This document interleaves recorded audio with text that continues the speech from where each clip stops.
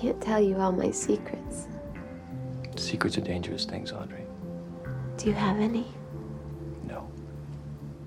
Laura had a lot of secrets. Finding those out is my job.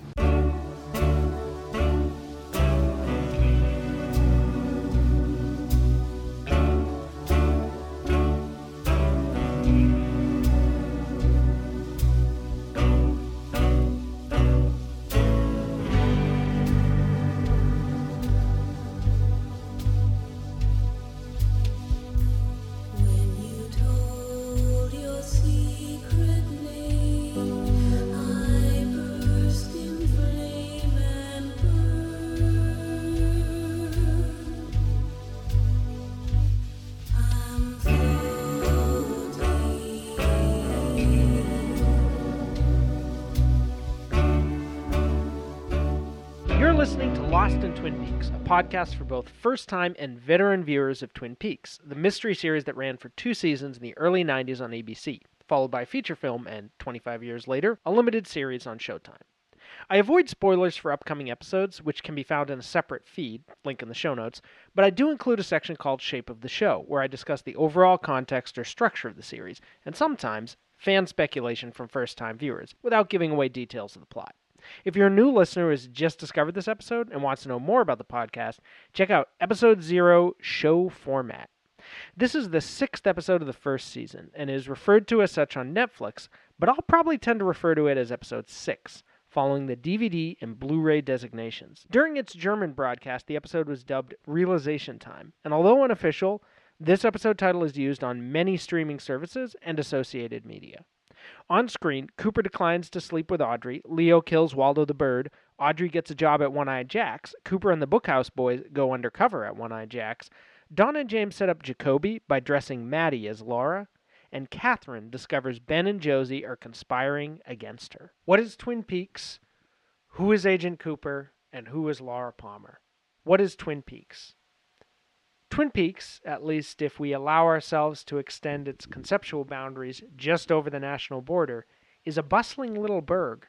One-Eyed Jack's is positively humming with worldly activities and big spenders eager to take it all in. Horn's department store caters to wealthy clientele with soap opera tie-in promotions. The Great Northern is a gathering spot before an exciting night on the town, and even the exterior of Dr. Jacoby's home looks like it's sort of a more inhabited, busy, kind of used area. I've mentioned before Grail Marcus's conception of Twin Peaks as a deeply divided yet dreamily complementary fusion of 2 American myths, the Sylvan Village and the film noir city. In this episode, we're definitely starting to lean toward the latter. And there's something irresistible about containing the latter in the former, like finding a hidden treasure or a booby trap just as thrilling on a quiet street. This is, of course, a very Blue Velvet idea. Wait around long enough in the picket fence daydream land of Norman Rockwell, and as soon as the sun sets, a This Is It neon sign will flicker above the nondescript storefront, and suddenly you'll realize you're on the wrong side of Lincoln. But there's also a sense that Mark Frost's self-conscious genre vision is slowly, subtly taking the reins from Lynch's more rooted ambient sensibility of place in the pilot. It's a rich combination of elements, especially as we're frequently reminded that for all its espionage, innuendo, and intrigue, Twin Peaks is not simply the hodgepodge urban every city of Hill Street Blues. It's a bit of a fairy tale land, an idyllic community lost in the wilderness, and reflecting the dangers of the wider world in a funhouse mirror, like a combination of Thornton, Billy, and Laura Ingalls Wilder. Who is Agent Cooper? I just love Cooper in this episode. When Blackie compares him to Cary Grant, she isn't overshooting. He starts off strong, very much playing the chivalrous knight, and demonstrates throughout that he can effortlessly balance all the demands one might place upon a hero. Good humor, delightful eccentricity, admirable loyalty, skillful knowingness, and perceptive but courteous when discussing sensitive matters. Surprisingly, this episode was not originally to begin as it does. Rather than the affectionate vow of friendship that Cooper offers Audrey along with the Malton fries, episode 6's first scene was supposed to show them downstairs eating breakfast together, a grinning, almost leering tease of did they or didn't they audience expectations, as Audrey gazes at Cooper and he ignores her, all business. This would be Cooper as the out-of-town sophisticate, maybe even a bit of a cad. How old are you? And careful, Audrey. Rather than the in-over-his-head outsider suggested at the end of episode 5. Instead, we get neither. Instead, it's a noble, thoughtful, even paternal figure who bridges the gap between the wise and innocent aspects of Cooper's persona. And as the exchange with Harry suggests, Cooper is also capable of navigating tricky situations of all sorts. The perfect man for this job. Who is Laura Palmer? Which brings us to the question of, what job is that? The episode reminds us of Laura's centrality right away, essentially interrupting a personal moment between Cooper and Audrey to remind us of its larger context. Both of them are there in that room, essentially because of Laura Palmer. Laura is a lost girl that Cooper must posthumously discover, and also a femme fatale that Audrey can only stumble as she attempts to imitate. Both aspects are present in the tape recording, our second opportunity to listen to Laura's voice after frequently regarding only her image. Only the rather flippantly handled flashback in episode 1 allows us to perceive voice and image simultaneously. Of course, episode 6 also offers a clever facsimile of this disjointed Laura voice image. A disembodied Laura speaks to Jacoby over the phone as he views a video of a silent Laura gazing back at him from the TV set. And of course, both are actually Maddie, who immediately shifts her vocal tone back down to her own, less heightened, ethereal manner when James asks her if the trick worked. There's something about this stunt which perfectly captures the show's poignant mythologization of Laura. Its warm yet cool distance from her actual presence. Always just around the bend, but never quite there. Does the ominous, unseen presence watching Maddie at episode's end know whether or not she's the real Laura? Is there a real Laura? The feel of this episode is, well, an absolute delight, thanks to the small ecstasies of Caleb Deschanel and Harley Peyton, and the snug way it fits into the lead up to season 1's finale, which is probably mostly Mark Frost doing. It feels fitting that this episode offers Audrey's biggest star turn so far, because I think she's the face of Twin Peaks as audience-alluring pop culture phenomenon. And aside from maybe episode 2, this is the episode that best captures that quality. For all its plottiness, Deschanel's direction, especially early on, establishes a consistency with that quintessential Twin Peaks mood, the evocative and contemplative atmosphere captured in quiet, subtly sound-designed ambiances, and patient, long-take camera work. Although Deschanel echoes Lynch, Glatter, and Dunham by creating a one-shot scene as Maddie walks down the stairs, that moment is so short that perhaps more significant is the Pete, Harry, Josie scene, which splices in just one necessary insert of her photos, but is otherwise all one shot. So, continuing that tradition there. And yet, other than the obligatory nods to the surrounding environments, there's no real woodsy material here. The eerie spiritual underworld of the series falls completely silent for once. The worldly intrigue of an insurance scam, the very concretely social entanglements of Laura Palmer, and locales like a busy tourist trap casino and ritzy big city style department store all move to the foreground. It's remarkable that this really feels like Twin Peaks, indeed in some ways the Uber Twin Peaks, even though in other ways it's a long way from what we initially thought of as Twin Peaks.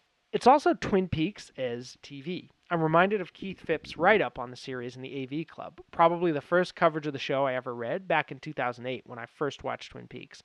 He writes, "A couple of posts back I suggested that the problem with Twin Peaks is that after the pilot and the whacked brilliance of the dream sequence that ends episode 2, there's nowhere to go but down. But after watching the 5th and 6th episodes of the first season again, I realized I was wrong. Those first episodes are the TV equivalent of an overpowering infatuation, but it's episodes like these that lead to a sustained love. The plot keeps chugging forward, the characters get more complex, and the weirdness deepens without drawing down everything around it. These episodes confirm that it wasn't just a fleeting phenomenon, but an honest-to-goodness great show." And I think that sense of it really sums up my kind of turnaround on this episode, why I like it so much now, me personally. As for myself, all in all, I really love the way that Lynch's esoteric, moody pilot has been translated, without completely losing its essential character, into a week-to-week narrative thriller.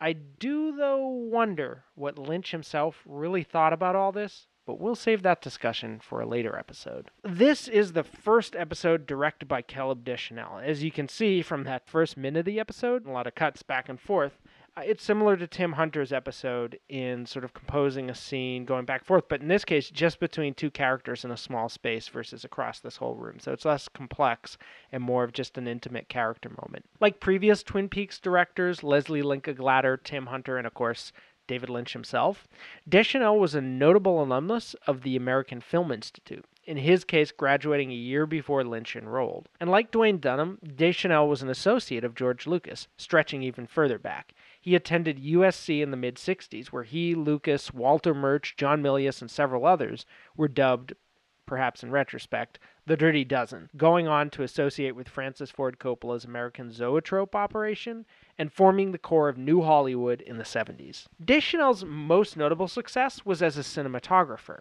shooting a run of classics in the 70s and 80s, including The Black Stallion, Being There, The Right Stuff, and The Natural. He's also credited for additional camera work on THX 1138, The Godfather, and Apocalypse Now, among others. At the time he first directed Twin Peaks, Deschanel had also directed two feature films, The Escape Artist in 1982 and Crusoe in 1986 or 88. I'm not sure. I wrote 86, but I think it might be 88. A decade past the peak of the young Hollywood auteurs, but still kind of a few years before the indie boom really got going. Deschanel, kind of similarly to both Hunter and Tina Rathborn, who directed an earlier episode, were all attempting to helm offbeat humanist dramas in a studio system that was no longer particularly interested in producing them. But they still get it made. Rathborn's film was by Columbia, Deschanel got produced by Orion and I think another studio, and I'm not sure who made Hunter's films, but these were like, studio productions. Besides the AFI, his link to Twin Peaks was through Donna Hayward's mother, Eileen, played by his wife, Mary Jo Deschanel. And like many Twin Peaks actors, his children went into show business too.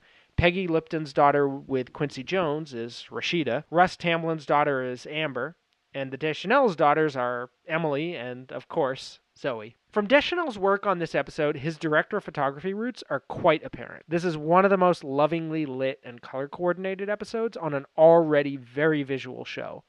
But Deschanel has also a wonderful way with actors, pulling some of the best performances from several of them and cultivating a mood that's at once serene and exciting. His comments on this aspect of the series at large, in Brad Duke's oral history reflections, are worth quoting here. He muses, "It was a slow show, but you never felt it dragged. You always sensed that there was something going on under the surface that you had to find.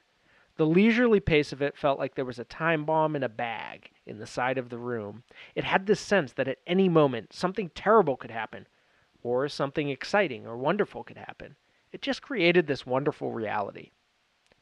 I also love Deschanel's subtle sound work on the show, crafting a windy ambiance that makes the walls of these sets sound not like flats propped up on a soundstage, but thin barriers barely keeping the natural world at bay. As far as the writers go, this is Harley Peyton's second episode of Twin Peaks, and it's by far my favorite Peyton script of the season. While he was nominated and is more usually celebrated for the grand narrative focus of the funeral episode, this one has many much more iconic scenes, I think.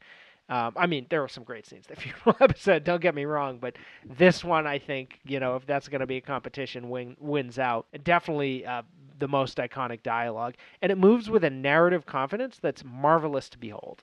In particular, Audrey thrives in Peyton's hands, hitting the perfect mix between savviness and vulnerability.